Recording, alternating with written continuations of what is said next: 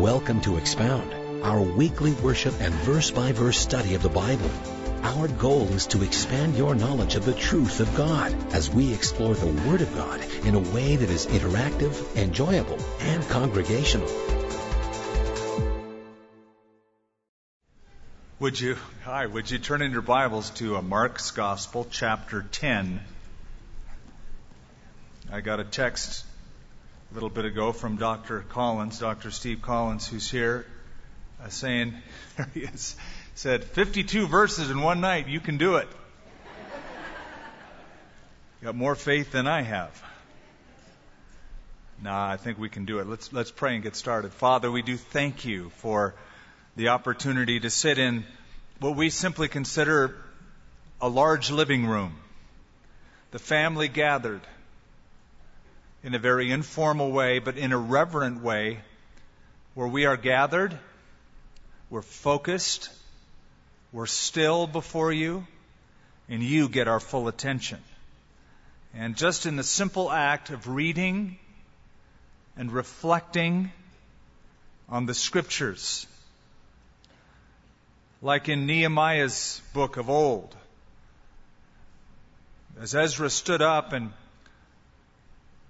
read from the law and gave the sense so the people could understand, we, as we gather for Father, pray that we would receive the sense from your Spirit of what is going on here and apply truth to our hearts in a way that we would grow from glory to glory and from grace to grace. In Jesus' name, amen. As we open up to chapter 10, Jesus is on the move. And he is making a journey that I have made many times myself. The big difference is that I made it by bus. Jesus made it by foot. And you have to consider that when you read the New Testament. We read that Jesus went here and Jesus went there and his disciples went to that place. And then we take a trip to Israel and we go, oh man, this is great. It's such a small little place. Try it on foot. And you get an appreciation for what it's like to travel with Jesus and how arduous it was, especially in that part of the world where there are some pretty hefty topographical elevation changes. Nonetheless, Jesus, beginning in chapter 10, is on the move from north to south, from Galilee down to Judea. He is really on the way to the cross, but he has some ground to cover before he gets there. Leaving Galilee, and in particular leaving where he has headquartered for three and a half years, and that is Capernaum, a beautiful spot right on the northwestern shore of the Sea of Galilee. He now moves south. He's finished with his Galilean ministry. He's on the way to the cross, but there's still some ground to cover. There are still places to go, and there are people to see. I say that he's going to Judea. Actually, he's going to be crossing the Jordan River, going east of the Jordan River into modern-day Jordan, into what was called at his time Perea. But since Perea was part of the land given to Herod the Great at one time, though it's technically not part of Judea, and you can look at all this in the back of your Bible if you have a map. Nonetheless, though it was not technically Judea, it was all put under the name of Judea, because Herod the Great once reigned over it. Now at this point, Herod Antipas is in charge of that area. Remember Herod Antipas? He's the guy who got John the Baptist's head cut off. Now that'll be important as we get into chapter 10, but I'd always wanted to see the place of Jesus' baptism, and that's really the crossing point where most people would go over across toward the east side, was at the place in ancient times called Bethabara, the place of the crossing of the children of Israel under Joshua's time, and also where Jesus was baptized. On this last trip we made over to Israel, a new site was opened up, and you were able to see not only the Jordan River in that spot, but also that area that you can see toward the eastern side, toward Perea, where Jesus now goes with his disciples. In verse 1, then he arose from there being Galilee, there being Capernaum.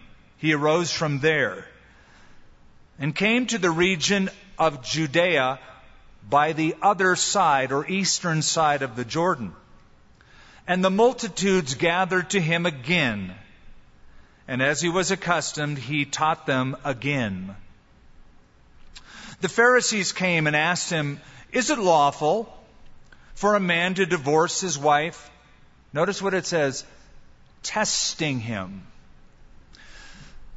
The Pharisees come to Jesus for one simple reason.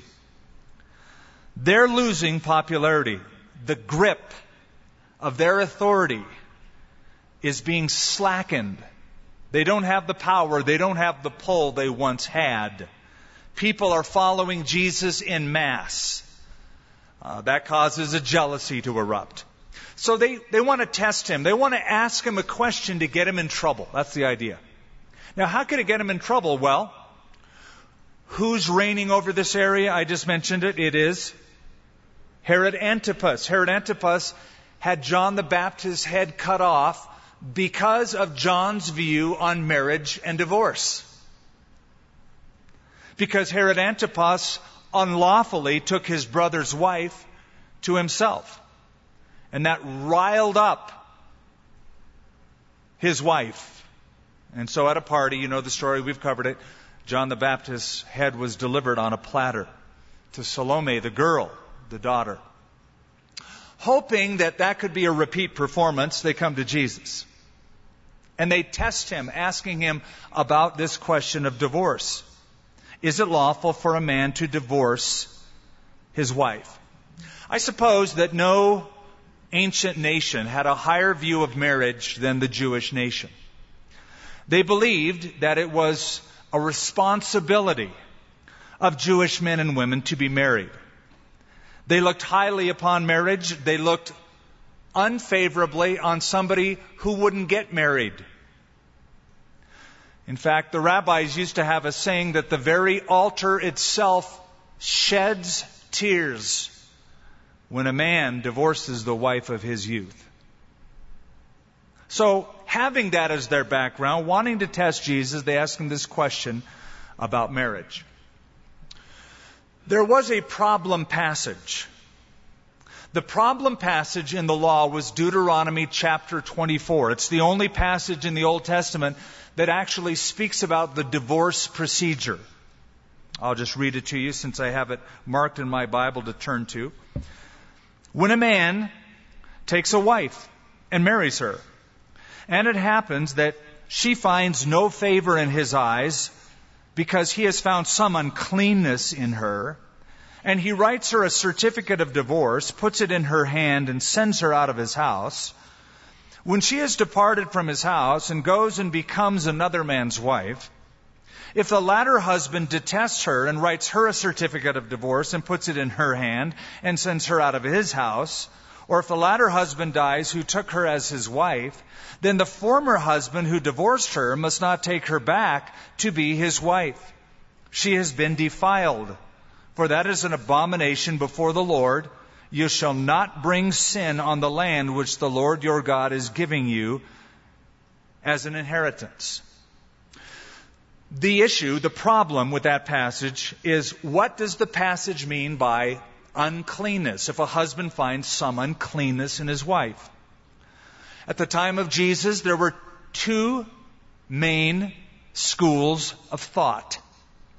The first school was the conservative school, headed by a rabbi named Shammai. He believed uncleanness meant, in context, some sexual immorality. He had a very narrow view, a conservative view. But, on the other hand, there was a more liberal view, a wider view. And that was the view of Rabbi Hillel, who said uncleanness, well, it could mean a lot of things. If, for example, said Hillel, if a wife cooks a meal and she over-seasons the meal So it's not to his liking. That to him is unclean and grounds for divorce. How crazy is that? If the wife speaks to another man in public, grounds for divorce. If the woman is a brawling woman, grounds for divorce. If she speaks disrespectfully of his parents, grounds for divorce. That was a very liberal view, uncleanness. That broadened it out quite a bit. In the school of Hillel, the liberal view, another rabbi came later named Rabbi Akiba, who even said uncleanness could even be if the husband eventually finds a woman more beautiful than his wife. Well, eventually that could include everyone. So which view do you think was most popular at the time of Jesus? The very narrow conservative view or the very wide liberal view? The wide liberal view, like in any period of history. Let's not take it to mean so literally. Let's just broaden it out and kind of make it whatever we want to make it. People still do that with the Bible. So they try to trick Jesus with this question, hoping that he's going to answer one rabbi or the other and alienate one group over the other. I love how Jesus answers it. Basically, he says, let's go to the Bible. Forget what that rabbi says or what that rabbi says. That's not the issue. Their opinions of Deuteronomy 24 aren't the issue. The issue is what Scripture says. That is always the issue. So, back in Mark, he answered, verse 3, and said to them, what did Moses command you? What does the Scripture say? They said, Moses permitted a man to write a certificate of divorce and to dismiss her. And Jesus answered and said to them, because of the hardness of your heart, he wrote you this precept. But from the beginning of creation, God made them male and female. For this reason, a man shall leave his father and mother and be joined to his wife, and the two shall become one flesh. So then, they are no longer two, but one flesh. Therefore, what God has joined together, let not man separate. Jesus takes them back to the beginning.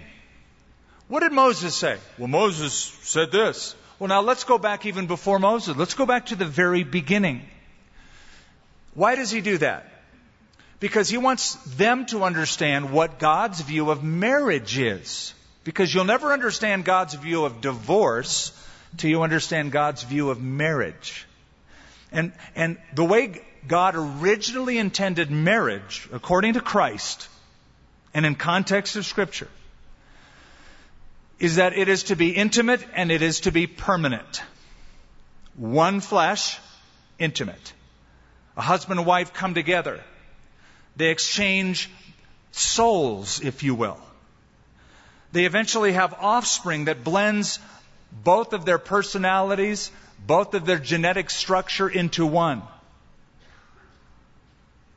And it's permanent. What God has joined, Jesus said, let no man put asunder or separate.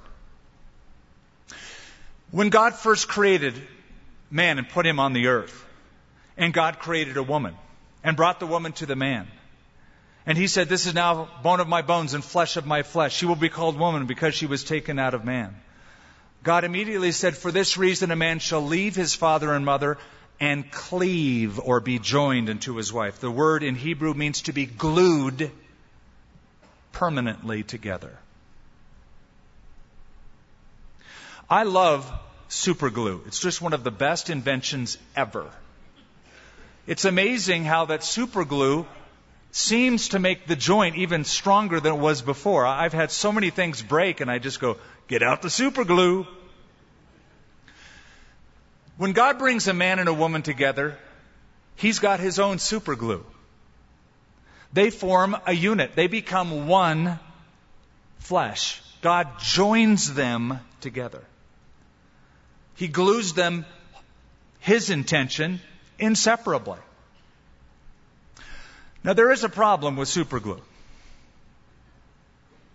If you try to separate what you've joined together, you make a bigger mess out of the project. Go home and try it.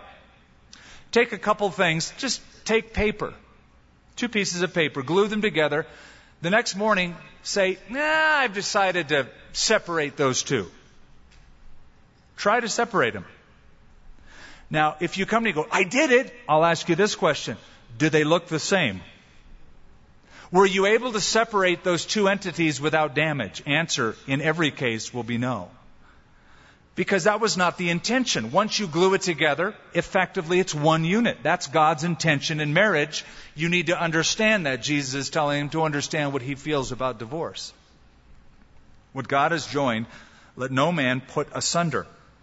In the house, his disciples also asked him again about the same matter. He said to them, whoever divorces his wife and marries another commits adultery against her. And if a woman divorces her husband and marries another, she commits adultery. What we need to understand about Deuteronomy 24, the passage in question, Moses permitted or commanded a certificate of divorce, depending on which text you read, is that Deuteronomy 24 really isn't an issue about what constitutes cleanness or uncleanness in that situation. It's really a chapter written about the divorce proceedings in order to protect the rights of a woman and the reputation of a wife. If her husband lets her go, a certificate has to be in place, because if she's not guilty of sexual immorality, then she is let go unlawfully and her reputation remains intact. His reputation is on the line. So it was to protect her. That's the idea of those first few verses. But notice that Jesus said, whoever divorces his wife and marries another commits adultery against her. So here's the deal.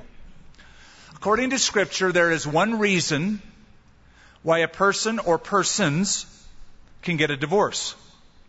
And that is adultery, sexual immorality. And according to Deuteronomy 24, that has to be stated. So that if somebody says, well, we're divorcing because we're not compatible. Well, who is compatible? Eventually, you will find an incompatibility in anyone, because we're human. We all have our own will. We have our own propensities, proclivities, bents. The other reason for a believer is that if an unbeliever, 1 Corinthians chapter 7, wants to depart, Paul said, you're free in that matter, let the unbelieving person depart. But if the unbeliever wants to stay married to the believer, tells the believer, stay in that marriage. And so when Jesus says what he says, he's simply saying, if you divorce for any reason like Rabbi Hillel and Akiba are telling you, just know this. If it's not for the reason of sexual immorality, adultery, when you marry somebody else, you will be perpetuating adultery all over the place. You'll be proliferating adultery by an unlawful remarriage. There is a lawful reason for divorce and thus remarriage.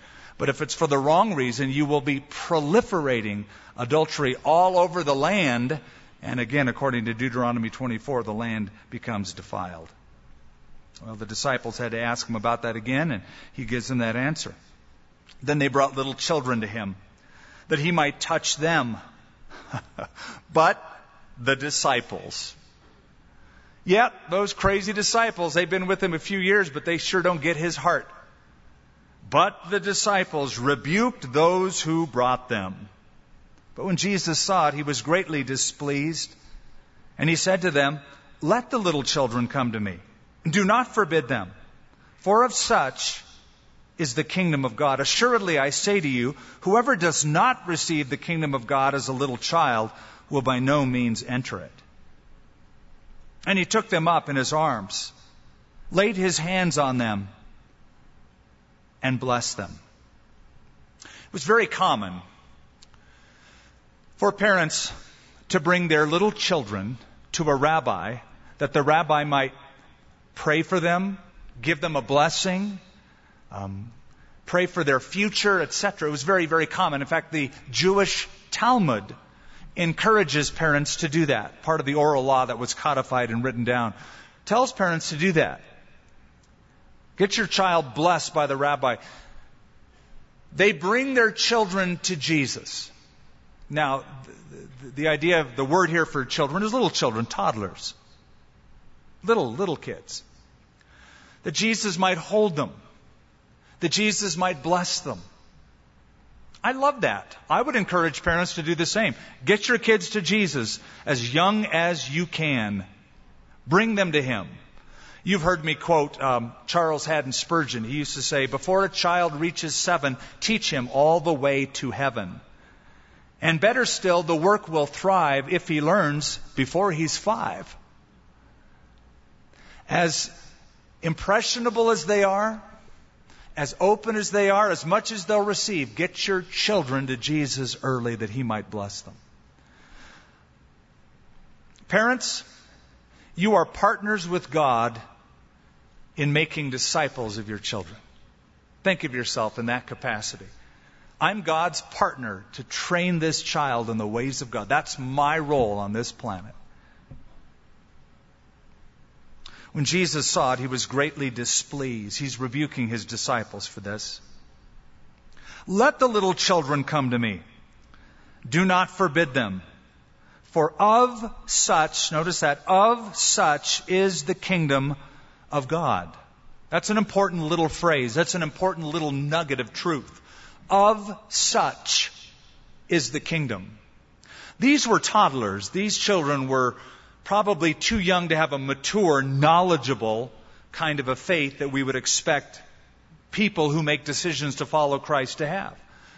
I believe embedded in this truth is the idea that God extends salvation to little children.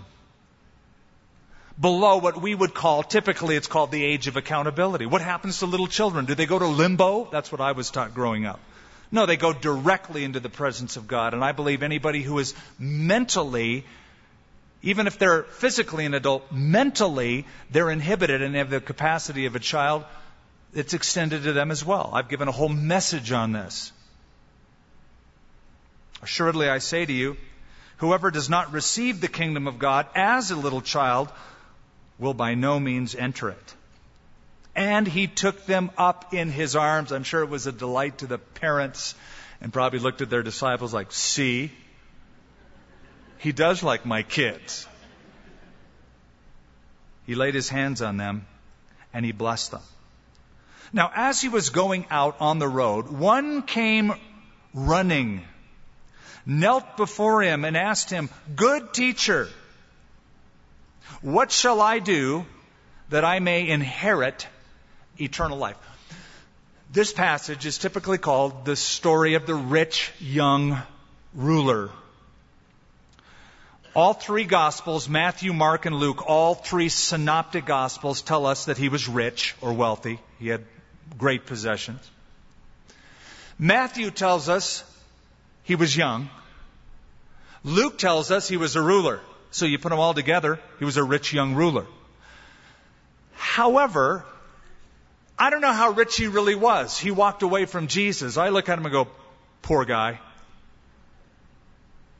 Poverty-stricken.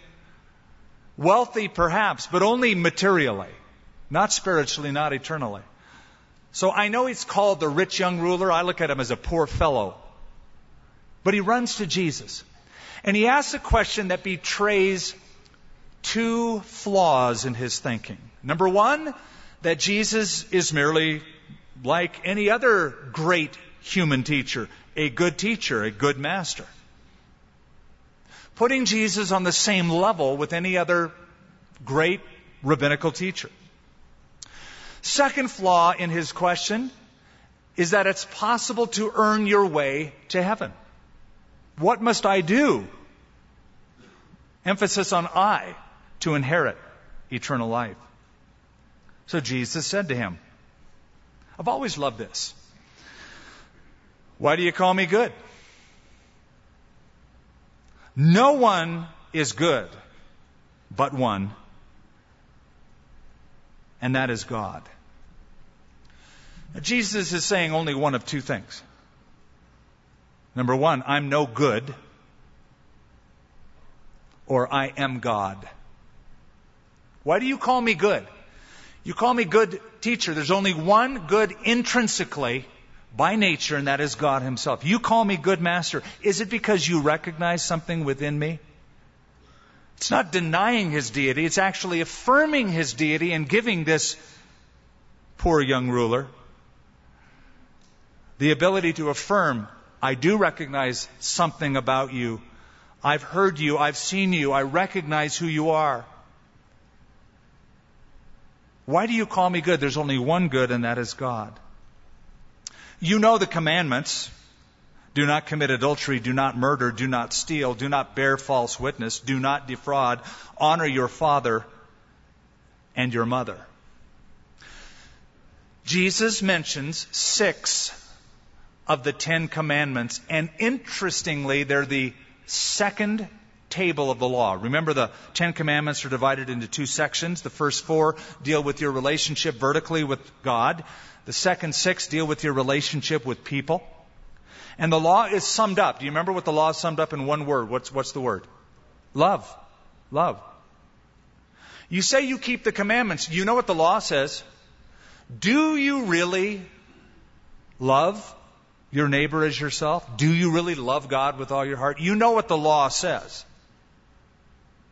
Are you really keeping it? Are you really doing it? And he answered.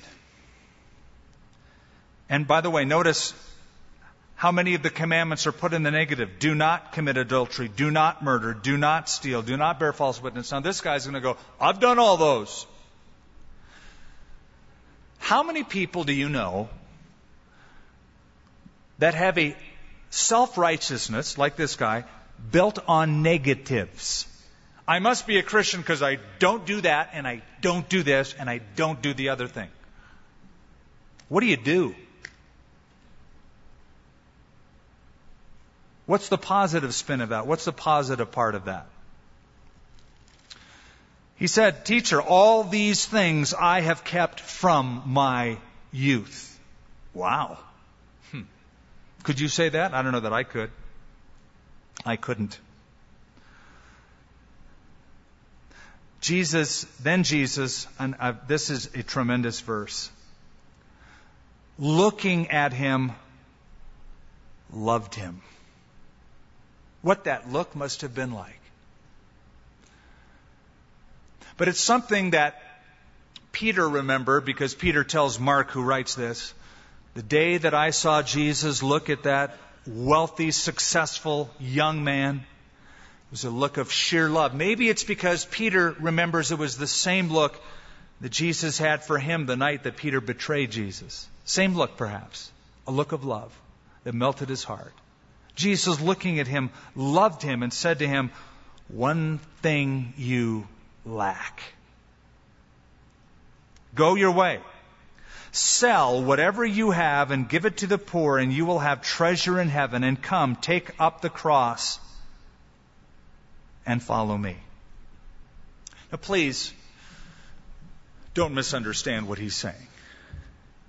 He's not giving people a call to poverty or philanthropy, that if you give or sell everything and become very poor and become a philanthropist, that you'll earn your way to heaven. That defies the very point of the context. He is simply exposing the true heart of a self-righteous young man who says, I've kept the law since I was young. When I was at the dentist last time, and I never liked going to a dentist. I love dentists, so if you're a dentist, I'm not saying I don't love dentists, but I don't love the experience of the dental chair. And especially when he takes the little sharp probe and he starts probing around. Does this hurt? Is that tender? Yeah, let me just tell you, yes. Just before you even start with that little thing, yes, yes, yes to all the above. But they love to poke until, well, tell me how that feels. And then they ask you a question, you go, what? But last time I was in the dental chair, and they gave me a shot of that Novocaine, they happened to hit right at the nerve so that I could feel it all the way through my head and up toward the back. And I said, "You nailed it. Man, you got that nerve. You didn't get around it. You got the nerve itself." And he was trying to describe the anatomy and how the body works. I didn't care. Just whatever. It hurt. Jesus is not saying you're saved by the law. He's using the law as a probe to expose his heart, to show him how this young man has not kept the law from his youth. He says, "One thing you lack, go sell whatever you have and give it to the poor, and you will have treasure in heaven. Come and take up the cross and follow me." But he was sad at this word, and he went away sorrowful, for he had great possessions. The idea was to stop this young man dead in his tracks, to get him to realize that he was owned by another God. He said, "I know I've kept all those commandments." Yeah, but there's one commandment, young man, you haven't kept, and that's the first commandment, which says, "I am the Lord your God, and you will have no other gods besides me." I can prove that you are serving another God. Go sell what you have, give it to the poor, and then follow me. Well, I won't do that. And because you won't do that, that proves that that money owns you. That wealth owns you. Those possessions possess you. That's your God. That's the God that you serve. And that's the probe. That's the needle with the Novocaine on the nerve. And the saddest verse in the narrative, one of the saddest verses in all of Scripture, is, "But he was sad at this word and went away." He walked away from salvation. He walked away from Jesus, for he had great possessions. Then Jesus looked around and said to his disciples, "How hard it is for those who have riches to enter the kingdom of God." And the disciples were astonished at his words. But Jesus answered again and said to them, "Children, how hard it is for those who trust in riches to enter the kingdom of God. It is easier for a camel to go through the eye of a needle than for a rich man to enter the kingdom of God." I've heard many comments and read many things and heard many sermons on these verses over the years. And I'm always intrigued when preachers try to explain this away as saying, well, you know, what Jesus is really saying by going through the eye of a needle is that there was a gate next to one of the main gates in Jerusalem that was very short and very narrow. And a beast of burden like a camel couldn't go through that eye of the needle gate next to the big gate. That's what they say it was.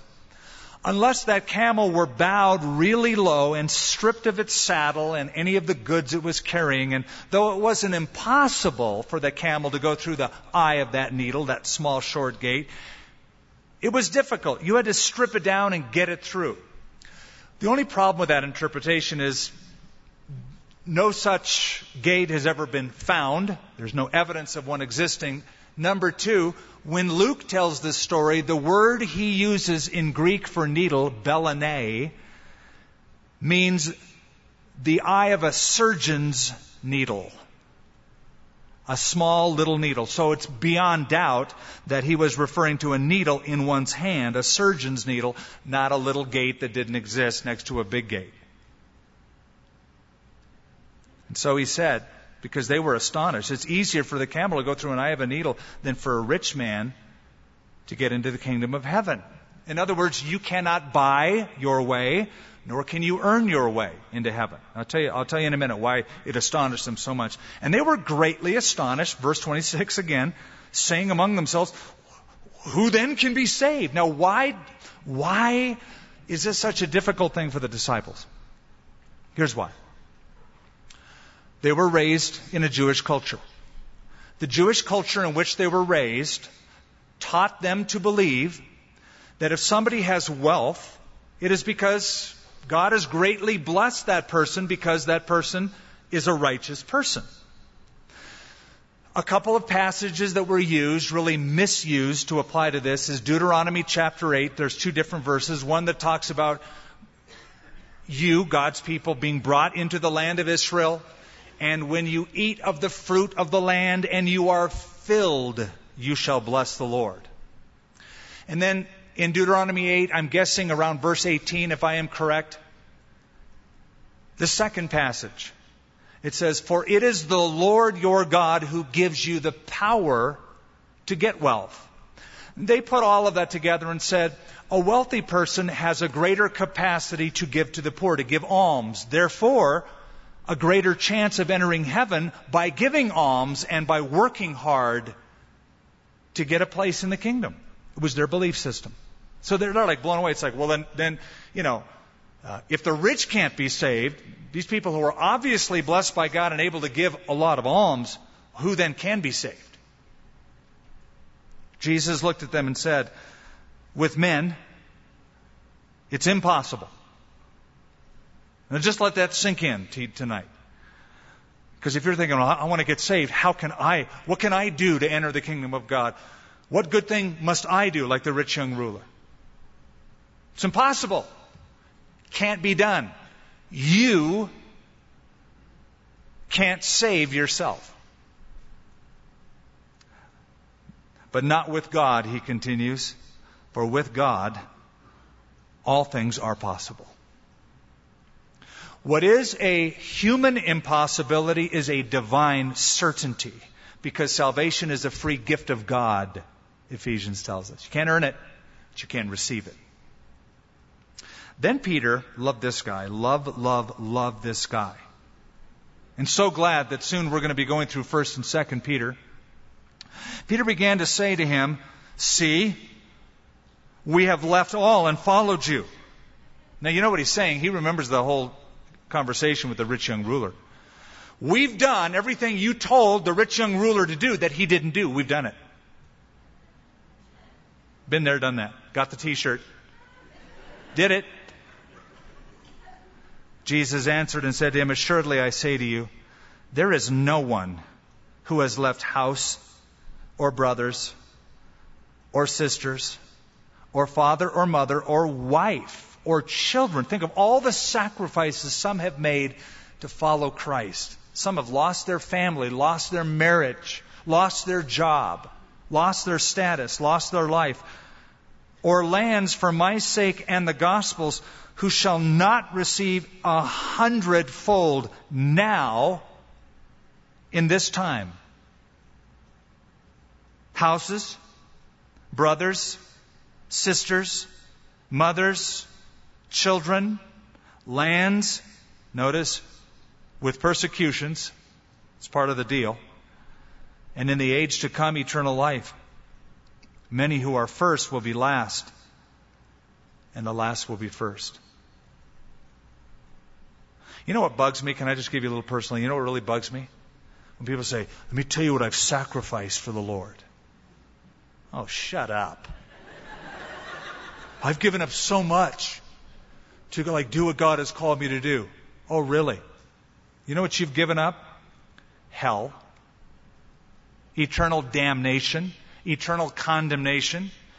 You received eternal life. Yeah, but it's hard. Okay, with persecutions, part of the deal. Don't be surprised at that. And there are people in the world that really get persecuted. I remember first time somebody laughed at a Christian bumper sticker I put on my Datsun pickup truck. I know I'm dating myself when I even say Datsun pickup truck. And people laughed at it, and I thought, I've been persecuted. They laughed at my bumper sticker. Reality check, there's people who are dying for their faith with persecution. But Jesus says, you know what? You'll be given back so much even now. Here and now. I lost so many friends when I gave myself to Christ. I gave my life to Christ. My old friends wanted nothing to do with me. But you know what? I got a whole new set of friends. I got a whole new family. I got a whole new mom, dad, sisters, brothers.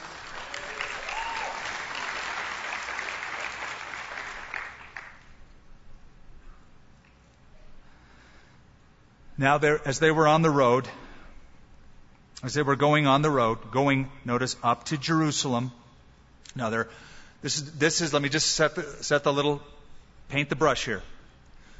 This is the final movement of Jesus toward Jerusalem, where he will be tried after he's arrested and crucified. He's left Galilee. He has moved east of the Jordan, down in Perea. Now he's going to cross back over the Jordan River in the area of Jericho, and from Jericho make that 15-mile hike up to Jerusalem. It's a very, very steep road. He's making that with his disciples. And notice it says they're going up to Jerusalem. Jerusalem is about 2,500 feet above sea level. Dead Sea area where Jesus is at is 1,290 feet below sea level. That's at the shore of the Dead Sea. Jericho's a little higher than that, sort of like Palm Springs, kind of raised up, but still really, really hot in the summer. And so wherever you are around Jerusalem, if you want to go to Jerusalem, you always have to go up. Now that's important because the Bible measures in terms of its directions, instead of east, north and south, east and west, it measures it by topography, because you walked in those days. So when it says, let's go up to Jerusalem, you actually may be north of Jerusalem and say, let's go up to Jerusalem. Now today we would see the map and go, oh no, you've got that wrong. You mean go down to Jerusalem, because you're up here on the map, and so in latitude you're going to go down. No, I'm walking. And I'm walking up that hill. So I'm going up to Jerusalem. So you might be way up in Galilee and say, let's go down or let's go up to Jerusalem. Even though you're going down on a map. You follow me? Also, it was believed that whenever you make a pilgrimage to Jerusalem, no matter where in the world you live, you're always going up when you go to Jerusalem. You might live in Rome, and it might be the most beautiful villa you live in Rome, or Beverly Hills. But when you leave Jerusalem and go to Beverly Hills, you're going down. When you leave Beverly Hills and you go to Jerusalem, you're going to the place of worship. It's always a step up to go worship God. Think of that every Sunday or every Wednesday. Let's go up to church. That's why if you are Jewish and you live outside of Israel and you immigrate to Israel, you know what they call it? Aliyah. Aliyah means to go up. I'm moving to Israel. We're going to make Aliyah. We're going up in life. So it has a kind of a dual connotation. They were going up to Jerusalem, and Jesus was going before them. And notice it says, and they were amazed. And as they followed, they were afraid. And then he took the 12 aside and began to tell them the things that would happen. Now, there's a lot in that verse. I just want to quickly explain it. Again, I'm going to move very, very quickly and talk very, very fast so we can get through this. But number one, I went going up. It says they followed Jesus. They were amazed. Question is, when you read that, you go, why were they amazed? It doesn't say why they were amazed. Luke's gospel says that Jesus set his face steadfastly to go to Jerusalem. Or as the King James, set his face like flint to go to Jerusalem. I believe what they were amazed at is that Jesus Christ was dead set, steadfast. I'm going to Jerusalem. Nothing's going to keep me from that. He was so centered on that they were amazed. He kept going back to the goal, going to Jerusalem. Let's keep going up to Jerusalem. They were amazed that he was so intent. And then they got afraid because he'll explain what's going to happen. Now, there's already lots of controversy following Jesus wherever he's at. Going up to Jerusalem is going to fuel the fires a lot more. So they go from amazement to fear, because they know that something bad could really happen. And he's going to explain to them, indeed, that is the case. Then it says he took the 12 aside again. What does that mean? They're going up to Jerusalem. They're not the only ones traveling. It's almost Passover time, so there's lots of pilgrims from around Israel going up on all the roads from all the villages to worship in Jerusalem, because there were 3 mandatory feasts. You remember? Passover, Pentecost, and Tabernacles. This is Passover. Lots of people are going up. So because there's so many people, the Lord wants to tell them something. So he takes them aside from the rest of the pilgrims going up on the road and tells the things that would happen. Here's his message to them. Here's his sermon. Behold, or hey, check this out. We're going up to Jerusalem, And the Son of Man will be betrayed to the chief priests, to the scribes. They will condemn him to death and deliver him to the Gentiles. And they will mock him and scourge him and spit on him and kill him. And on the third day, he will rise again. It's the third time Jesus tells them this. Chapter 8, chapter 9, he said it now here. In chapter 10, he tells them again. Okay, newsflash, boys, word up on this, just so you know. Priming you for what's going on here. I'm going up to Jerusalem. You need to know what this means. They're going to hate me, mock me, spit on me, and kill me. So they were afraid before.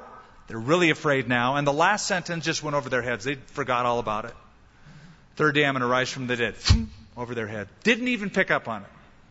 They do not expect a crucifixion. And I can prove that because it says later on, after Jesus rose from the dead, they forgot that he actually said that.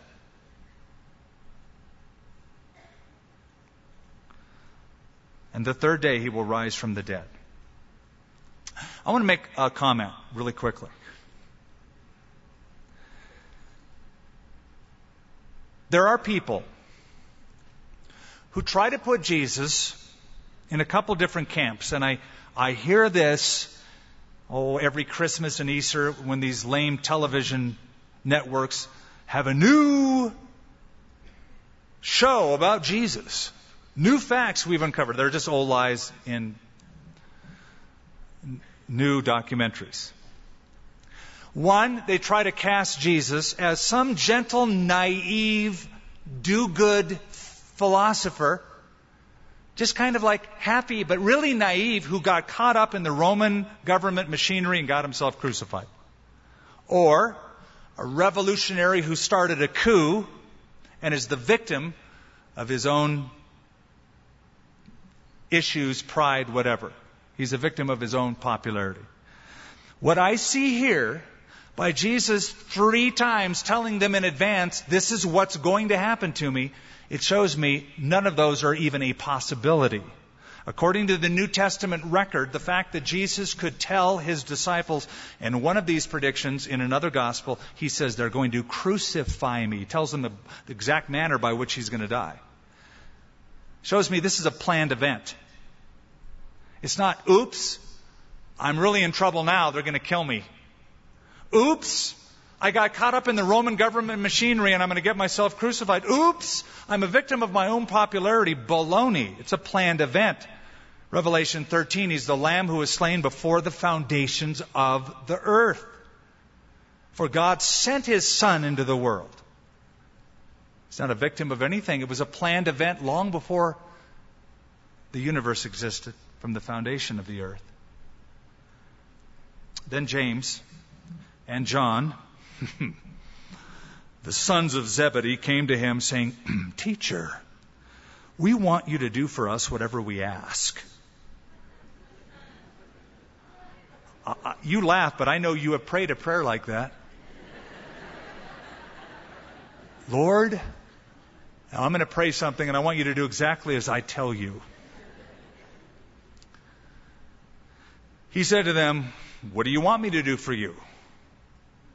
They said to him, grant us that we may sit, one on your right hand and the other on your left hand in your glory. Now, I suppose they had an argument even before they approached Jesus about who's getting the right hand, who's getting the left hand. Both were places of honor, but the right hand clearly was the highest place of honor. So once they had that ironed up, they come to Jesus. Jesus said to them, you don't even know what you're asking.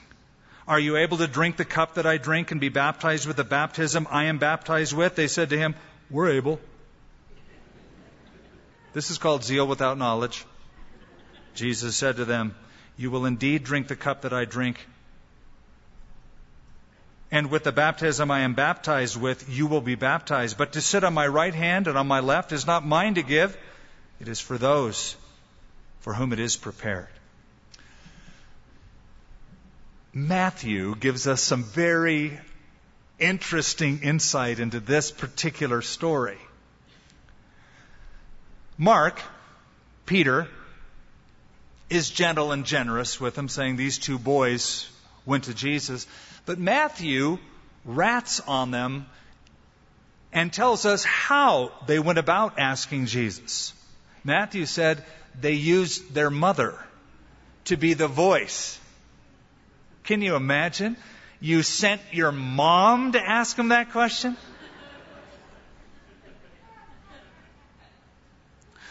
Jesus asked them a question. Are you able to drink the cup that I drink? Now, the word for cup, the idea of a cup is to enter into the full experience of an ordeal. Are you able to go through what I'm going to go through? And they go, yeah, not even knowing. He just said I'm going to get killed. You able to follow me all the way and go through what I'm... Oh, yeah. So you guys really weren't listening a couple verses ago, right? He says to them, you will indeed drink the cup. You will be baptized with the baptism. But to sit on my right hand and my left hand is not mine to give, but for those for whom it is prepared. Yep, you guys really are going to enter into suffering and pain. James was the first martyr of the church, Acts chapter 12. Herod had his head cut off. John will be exiled to Patmos for his faith, entering also into suffering. Not a whole lot has changed. When it comes to the kingdom of God now and Christian service, there are people who... well, let me put it to you this way. When I first left the beach and came out to New Mexico, I told all my friends where God had called me to go and asked them to come join me and serve the Lord with me. And you're going where? What's the name of that state? New what? They'd never heard of it. Yeah, I'm just going to see what the Lord has. Come and serve. Come and... Well, I don't know if the Lord's called me or not. And I can go with that. But what was interesting is after a church was established here and some knew that they could have an actual job that pays money with benefits and insurance, I feel called. But are you guys able to be baptized and to drink this cup? And when the 10 heard it, remember 2 came to Jesus using mom. When the 10 heard it, they began to be greatly displeased with James and John. You can imagine what that sounded like. And I think they were just mad because they didn't think of it first. Jesus called them to himself and said to them, you know that those who are considered rulers over the Gentiles lord it over them, and their great ones exercise authority over them. Yet it shall not be so among you, but whoever desires to become great among you shall be your servant. And whoever of you desires to be first shall be the slave of all. For even the Son of Man, that's Jesus himself, did not come to be served, but to serve and to give his life a ransom for many. In the world, there's a pyramid. Guy on top is on top of the pyramid. And the lesser people are below him in the pyramid. Jesus says, turn it upside down. That's my kingdom. Richard Lenski, R.C. Lenski, great commentator, one of my favorites in New Testament stuff, talks about this pyramid. And he says, great men don't sit on top of lesser men. Great men bear lesser men on their backs. That's what Jesus did. I find even among Christians, this idea in ministry of a celebrity status. Well, we have handlers for everything we do. Now, why don't you be their handlers, buddy? Why don't you serve them? Jesus came to serve people. He didn't have handlers. He served them. And notice the word servant, verse 43, and slave in verse 44. Realize you are the personal property of another. You're his servant. You're his slave. Maybe we should put that on all of our business cards. Instead of Dr., Reverend, Pastor, Skip, His Holiness. How about slave of Jesus Christ? Now they came to Jericho. Hey man, I think we're going to do it. Now they came to Jericho. We're in Jericho already, man. We left Galilee and we're in Jericho. That's a long walk. They came to Jericho. And as he went out of Jericho, now it's leaving Jericho, going upwards toward Jerusalem, what we would call south, but it's up topography, with his disciples and a great multitude, blind Bartimaeus. Now we don't know his name. I know, you're looking at it going, yeah, it's Bartimaeus. Bar means son. Timaeus was his dad, and that's the explanatory note following it. The son of Timaeus. He's called Bartimaeus. Bartimaeus means son of Timaeus. That's who he was. We still don't know his name. He's the son of Timaeus. He's Bartimaeus. Sat by the road begging. And when he heard it, that it was Jesus of Nazareth, he began to cry out and say, Jesus, Son of David, have mercy on me. Then many warned him to be quiet, but he cried out all the more, Son of David, have mercy on me. Blindness was common 2,000 years ago in this part of the world. The sun was very bright. People didn't have sunglasses.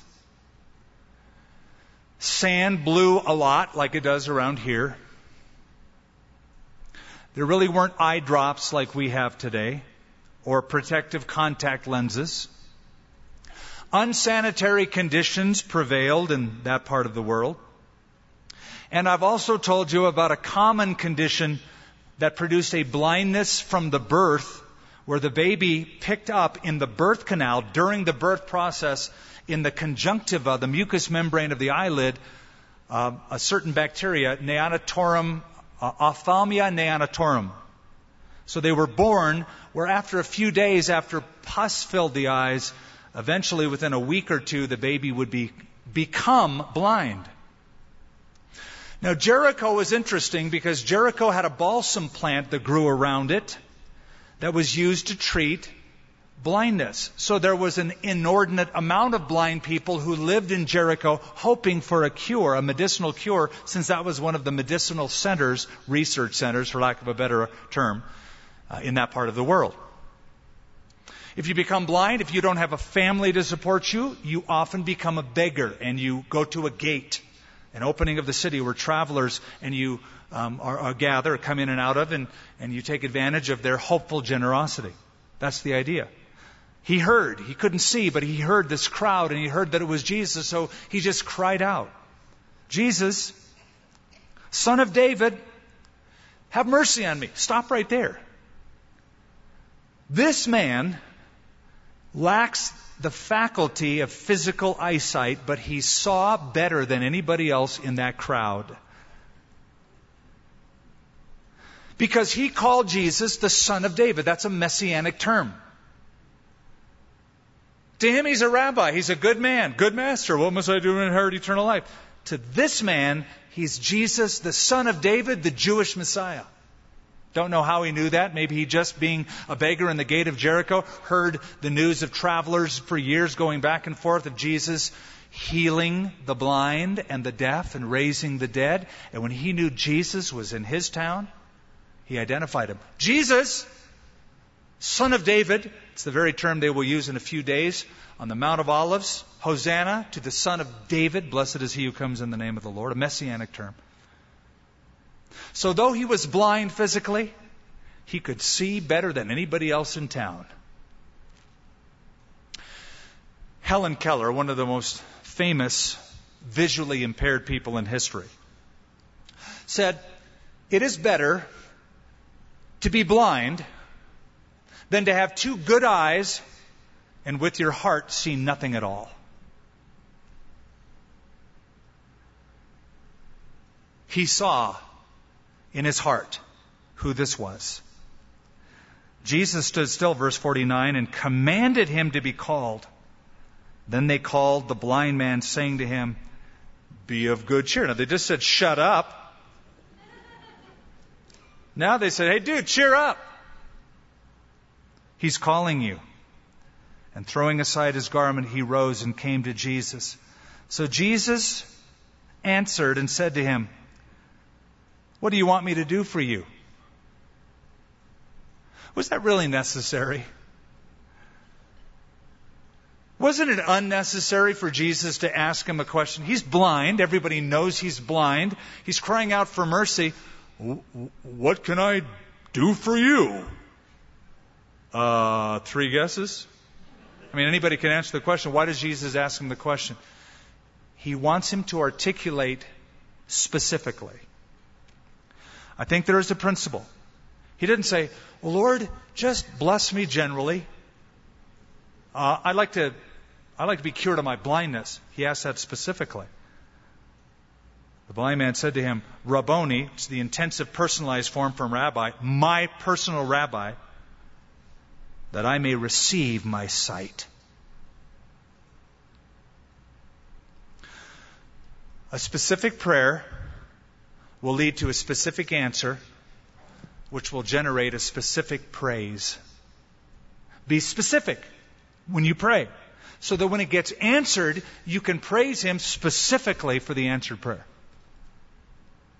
Jesus said to him, "Go your way. Your faith has made you well." And immediately he received his sight and followed Jesus on the road. Don't you find it interesting that they tried to tell him to be quiet? Be quiet. You're bugging Jesus. Please learn this lesson. You can never bug Jesus. You can never bother Him. He's never like, "I'm too busy. I'm like God. I'm like running a universe. Could you lay off for a while? You're always talking." Never. Don't let anyone dissuade you. Press in. Come. Immediately he received his sight and followed Jesus on the road. So now he can see. And he's following Jesus. What did he see? Well, he saw Jesus go up to Jerusalem then, didn't he? He saw Jesus get up on that donkey on the Mount of Olives, and he heard the shouts of Hosanna. He would see Jesus get crucified in a few days and rise from the dead. But the first thing he would ever see, besides those things, the first thing he would ever see would be Jesus. Wow. How's that? How cool is that? There's a hymn writer. I close with this.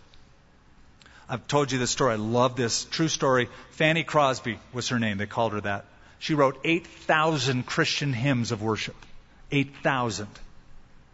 And a minister said to her one time, "Miss Crosby, God has blessed you with so much talent. It's a pity that you were born blind." She said, "If I had but one request, it would be that I would be born blind, because that means the first face that will ever gladden my sight will be that of my Savior." First thing this man saw when his eyes were open, standing in front of him, was Jesus Christ.